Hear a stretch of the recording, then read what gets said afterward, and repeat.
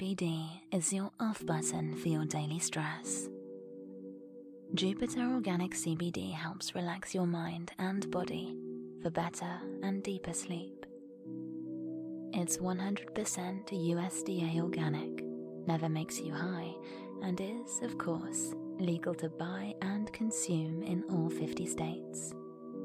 Pair this podcast with Jupiter CBD for better sleep and less stress. Get 10% off with code ASMR at getjupiter.com. That's getjupiter.com, promo code ASMR for 10% off your order. A Room with a View by E.M. Forster. Chapter 1. The Bertolini. "The Signora had no business to do it," said Miss Bartlett. "No business at all. She promised us south rooms with a view close together, instead of which here are north rooms looking into a courtyard and a long way apart. Oh, Lucy!"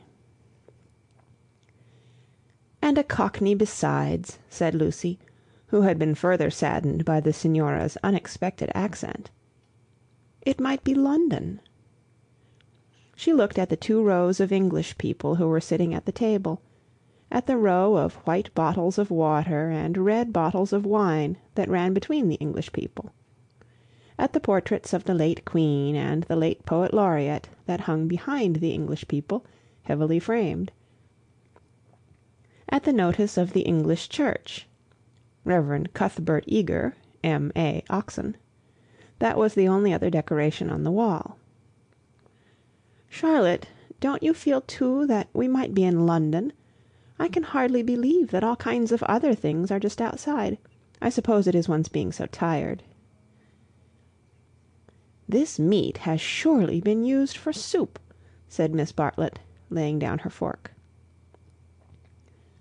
"I want so to see the Arno. The rooms the Signora promised us in her letter would have looked over the Arno. The Signora had no business to do it at all. Oh, it is a shame." "Any nook does for me," Miss Bartlett continued. "But it does seem hard that you shouldn't have a view." Lucy felt that she had been selfish. "Charlotte, you mustn't spoil me. Of course you must look over the Arno too. I meant that. The first vacant room in the front." "You must have it," said Miss Bartlett, part of whose travelling expenses were paid by Lucy's mother, a piece of generosity to which she made many a tactful allusion. "No, no, you must have it." "I insist on it. Your mother would never forgive me, Lucy." "She would never forgive me." The ladies' voices grew animated, and, if the sad truth be owned, a little peevish. They were tired, and under the guise of unselfishness they wrangled. Some of their neighbours interchanged glances, and one of them, one of the ill-bred people whom one does meet abroad, leant forward over the table and actually intruded into their argument. He said, "I have a view, I have a view." Miss Bartlett was startled. Generally, at a pension, people looked them over for a day or two before speaking, and often did not find out that they would do till they had gone. She knew that the intruder was ill-bred even before she glanced at him. He was an old man, of heavy build, with a fair, shaven face and large eyes. There was something childish in those eyes, though it was not the childishness of senility. What exactly it was, Miss Bartlett did not stop to consider, for her glance passed on to his clothes. These did not attract her. He was probably trying to become acquainted with them before they got into the swim. So she assumed a dazed expression when he spoke to her, and then said, "A view? Oh, a view! How delightful a view is!" "This is my son," said the old man. "His name's George. He has a view too." "Ah!" said Miss Bartlett, repressing Lucy, who was about to speak. "What I mean," he continued, "is that you can have our rooms, and we'll have yours. We'll change." The better class of tourist was shocked at this, and sympathized with the newcomers. Miss Bartlett, in reply, opened her mouth as little as possible, and said, "Thank you very much indeed. That is out of the question." "Why?" said the old man, with both fists on the table. "Because it is quite out of the question, thank you." "You see, we don't like to take—" began Lucy. Her cousin again repressed her. "But why?" he persisted. "Women like looking at a view, men don't." And he thumped with his fists like a naughty child, and turned to his son, saying, "George, persuade them." "It's so obvious they should have the rooms," said the son. "There's nothing else to say." He did not look at the ladies as he spoke, but his voice was perplexed and sorrowful. Lucy, too, was perplexed, but she saw that they were in for what is known as quite a scene, and she had an odd feeling that whenever these ill-bred tourists spoke, the contest widened and deepened, till it dealt not with rooms and views, but with, well, with something quite different, whose existence she had not realized before. Now the old man attacked Miss Bartlett almost violently. Why should she not change? What possible objection had she? They would clear out in half an hour. Miss Bartlett, though skilled in the delicacies of conversation, was powerless in the presence of brutality. It was impossible to snub anyone so gross. Her face reddened with displeasure. She looked around as much as to say, "Are you all like this?" And two little old ladies, who were sitting further up the table, with shawls hanging over the backs of the chairs, looked back, clearly indicating, "We are not. We are genteel." "Eat your dinner, dear," she said to Lucy, and began to toy again with the meat that she had once censured. Lucy mumbled that those seemed very odd people opposite. "Eat your dinner, dear. This pension is a failure. To-morrow we will make a change." Hardly had she announced this fell decision when she reversed it. The curtains at the end of the room parted, and revealed a clergyman, stout but attractive, who hurried forward to take his place at the table, cheerfully apologizing for his lateness. Lucy, who had not yet acquired decency, at once rose to her feet, exclaiming, "Oh, oh! Why, it's Mr. Beebe! Oh, how perfectly lovely! Oh, Charlotte, we must stop now, however bad the rooms are. Oh!" Miss Bartlett said, with more restraint, "How do you do, Mr. Beebe? I expect that you have forgotten us. Miss Bartlett and Miss Honeychurch, who were at Tunbridge Wells when you helped the vicar of St. Peter's that very cold Easter." The clergyman, who had the air of one on a holiday, did not remember the ladies quite as clearly as they remembered him. But he came forward pleasantly enough, and accepted the chair into which he was beckoned by Lucy. "I am so glad to see you," said the girl, who was in a state of spiritual starvation, and would have been glad to see the waiter if her cousin had permitted it. "Just fancy how small the world is! Summer Street, too, makes it so specially funny." "Miss Honeychurch lives in the parish of Summer Street," said Miss Bartlett, filling up the gap, "and she happened to tell me in the course of conversation that you have just accepted the living." "Yes, I heard from mother so last week. She didn't know that I knew you at Tunbridge Wells, but I wrote back at once, and I said, 'Mr. Beebe is—'" "Quite right," said the clergyman. "I move into the rectory at Summer Street next June. I am lucky to be appointed to such a charming neighbourhood."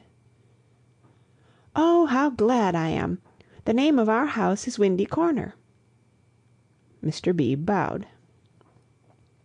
"There's mother and me generally, and my brother, though it's not often we get him to the church is rather far off, I mean." "Lucy, dearest, let Mr. Beebe eat his dinner." "I am eating it, thank you, and enjoying it." He preferred to talk to Lucy, whose playing he remembered, rather than to Miss Bartlett, who probably remembered his sermons. He asked the girl whether she knew Florence well, and was informed at some length that she had never been there before. It is delightful to advise a newcomer, and he was first in the field. "Don't neglect the country round," his advice concluded. "The first fine afternoon drive up to Fiesole and round by Settignano, or something of that sort." "No," cried a voice from the top of the table. "Mr. Beebe, you are wrong. The first fine afternoon your ladies must go to Prato." "That lady looks so clever," whispered Miss Bartlett to her cousin. "We are in luck." And indeed, a perfect torrent of information burst on them. People told them what to see, when to see it, how to stop the electric trams, how to get rid of the beggars, how much to give for a vellum blotter, how much the place would grow upon them. The Pension Bertolini had decided, almost enthusiastically, that they would do. Whichever way they looked, kind ladies smiled and shouted at them, and above all rose the voice of the clever lady, crying, "Prato! They must go to Prato! That place is too sweetly squalid for words. I love it. I revel in shaking off the trammels of respectability, as you know." The young man named George glanced at the clever lady, and then returned moodily to his plate. Obviously he and his father did not do. Lucy, in the midst of her success, found time to wish they did. It gave her no extra pleasure that any one should be left in the cold, and when she rose to go, she turned back and gave the two outsiders a nervous little bow. The father did not see it. The son acknowledged it, not by another bow, but by raising his eyebrows and smiling. He seemed to be smiling across something. She hastened after her cousin, who had already disappeared through the curtains which smote one in the face, and seemed heavy with more than cloth.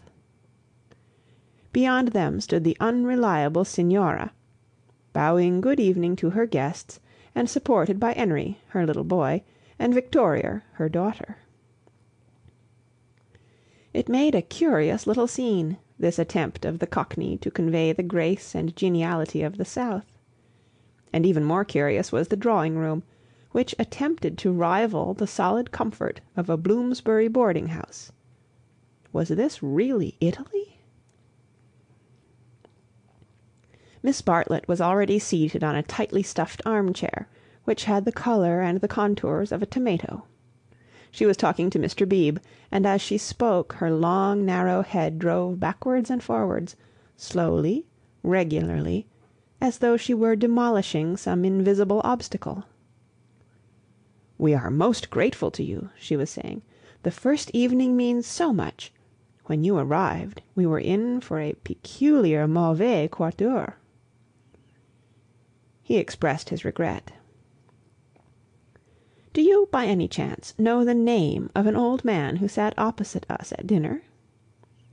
"Emerson." "Is he a friend of yours?"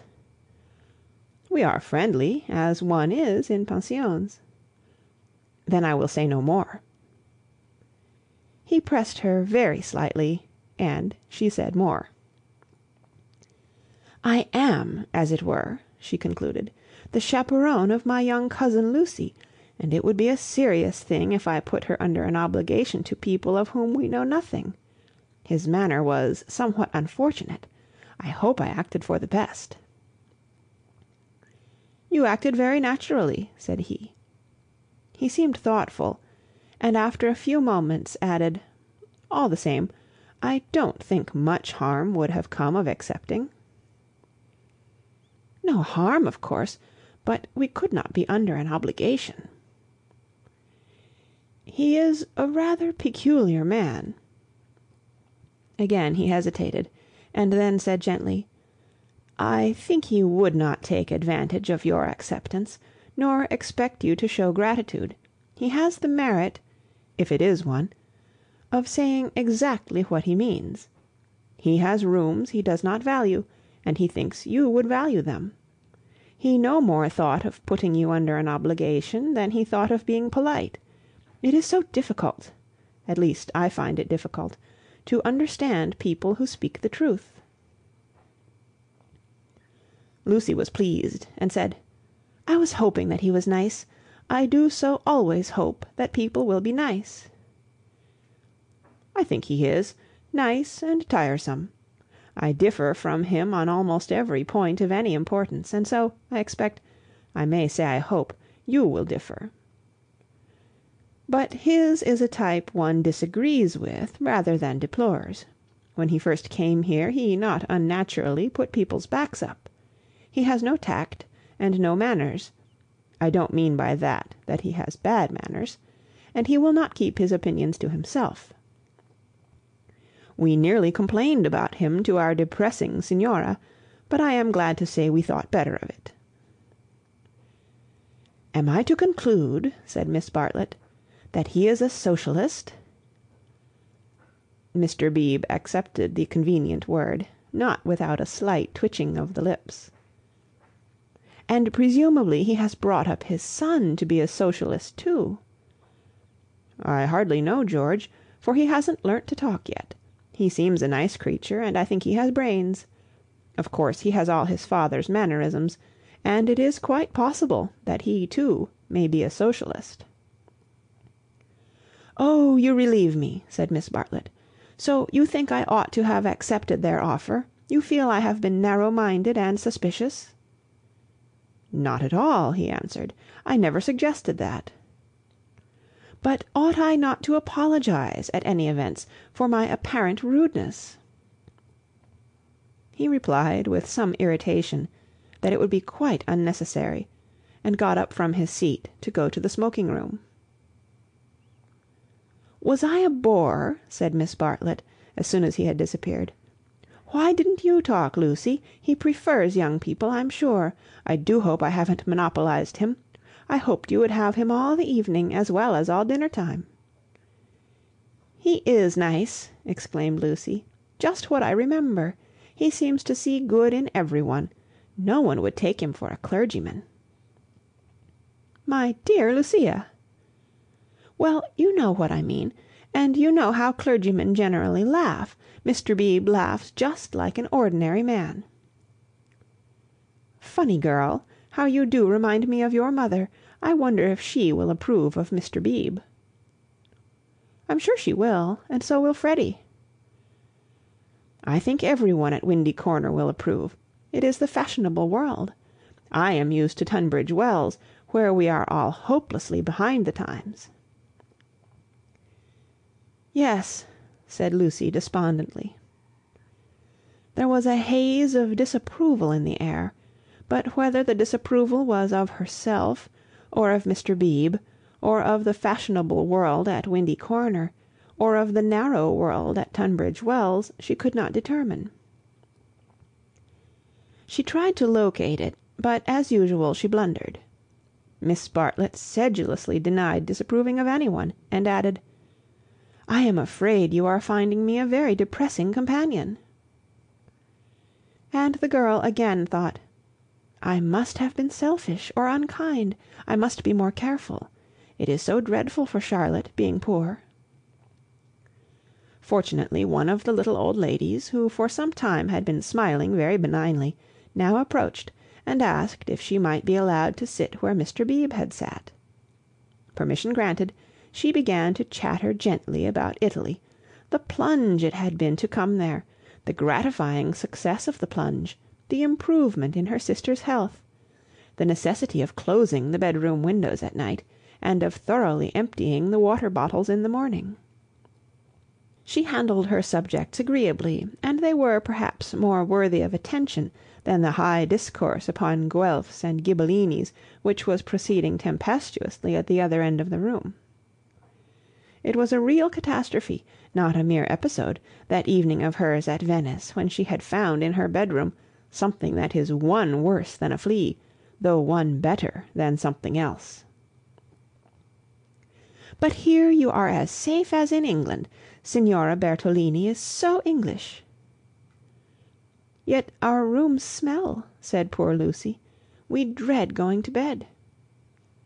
"Ah, then you look into the court." she sighed. "If only Mr. Emerson was more tactful. We were so sorry for you at dinner." "I think he was meaning to be kind." "Undoubtedly he was," said Miss Bartlett. "Mr. Beebe has just been scolding me for my suspicious nature. Of course, I was holding back on my cousin's account." "Of course," said the little old lady, and they murmured that one could not be too careful with a young girl. Lucy tried to look demure, but could not help feeling a great fool. No one was careful with her at home, or, at all events, she had not noticed it. "About old Mr. Emerson, I hardly know. No, he is not tactful, yet have you ever noticed that there are people who do things which are most indelicate, and yet at the same time beautiful?" "Beautiful?" said Miss Bartlett, puzzled at the word. "Are not beauty and delicacy the same?" "So one would have thought," said the other helplessly. "But things are so difficult, I sometimes think." She proceeded no further into things, for Mr. Beebe reappeared, looking extremely pleasant. "Miss Bartlett," he cried, "it's all right about the rooms. I'm so glad. Mr. Emerson was talking about it in the smoking room, and knowing what I did, I encouraged him to make the offer again.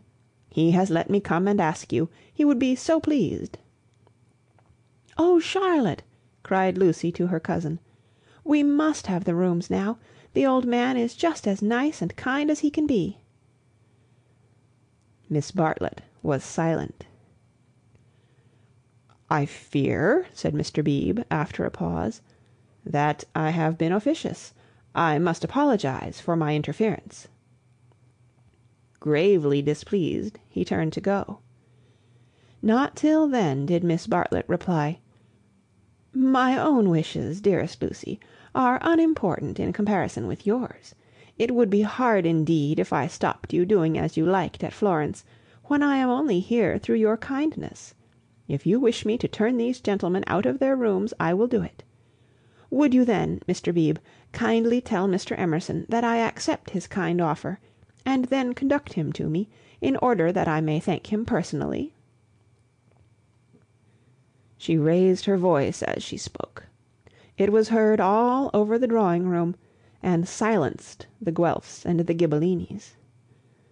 The clergyman, inwardly cursing the female sex, bowed, and departed with her message.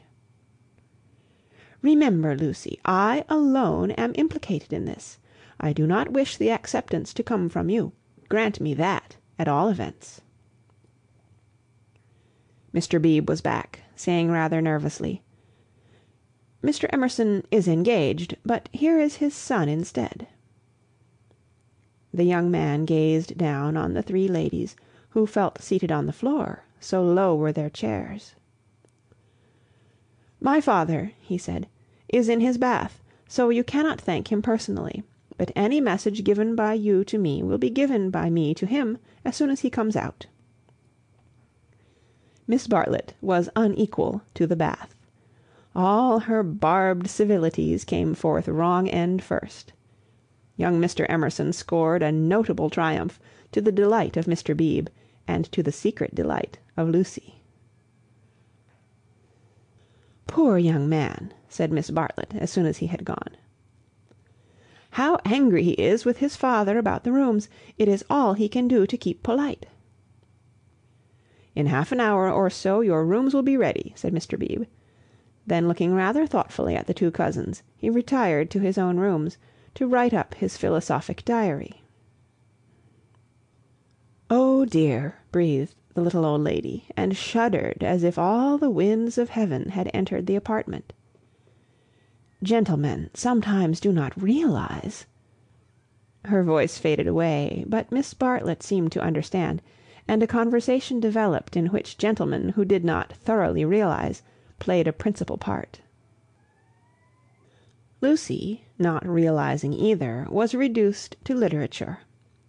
Taking up Baedeker's Handbook to Northern Italy, she committed to memory the most important dates of Florentine history. For she was determined to enjoy herself on the morrow. Thus the half-hour crept profitably away, and at last Miss Bartlett rose with a sigh and said, "I think one might venture now. No, Lucy, do not stir. I will superintend the move." "How you do everything," said Lucy. "Naturally, dear. It is my affair." "But I would like to help you." "No, dear." Charlotte's energy, and her unselfishness! She had been thus all her life, but really, on this Italian tour, she was surpassing herself. So Lucy felt, or strove to feel. And yet there was a rebellious spirit in her which wondered whether the acceptance might not have been less delicate and more beautiful. At all events, she entered her own room without any feeling of joy. "I want to explain," said Miss Bartlett, "why it is that I have taken the largest room. Naturally, of course, I should have given it to you, but I happen to know that it belongs to the young man, and I was sure your mother would not like it." Lucy was bewildered. "If you are to accept a favour, it is more suitable that you should be under an obligation to his father than to him. I am a woman of the world in my small way, and I know where things lead to. However, Mr. Beebe is a guarantee of a sort that they will not presume on this." "Mother wouldn't mind, I'm sure," said Lucy, but again had the sense of larger and unsuspected issues. Miss Bartlett only sighed, and enveloped her in a protecting embrace as she wished her good night. It gave Lucy the sensation of a fog, and when she reached her own room she opened the window and breathed the clean night air, thinking of the kind old man who had enabled her to see the lights dancing in the Arno, and the cypresses of San Miniato, and the foothills of the Apennines, black against the rising moon. Miss Bartlett, in her room, fastened the window shutters and locked the door, and then made a tour of the apartment to see where the cupboards led, and whether there were any oubliettes or secret entrances. It was then that she saw, pinned up over the washstand, a sheet of paper on which was scrawled an enormous note of interrogation. Nothing more.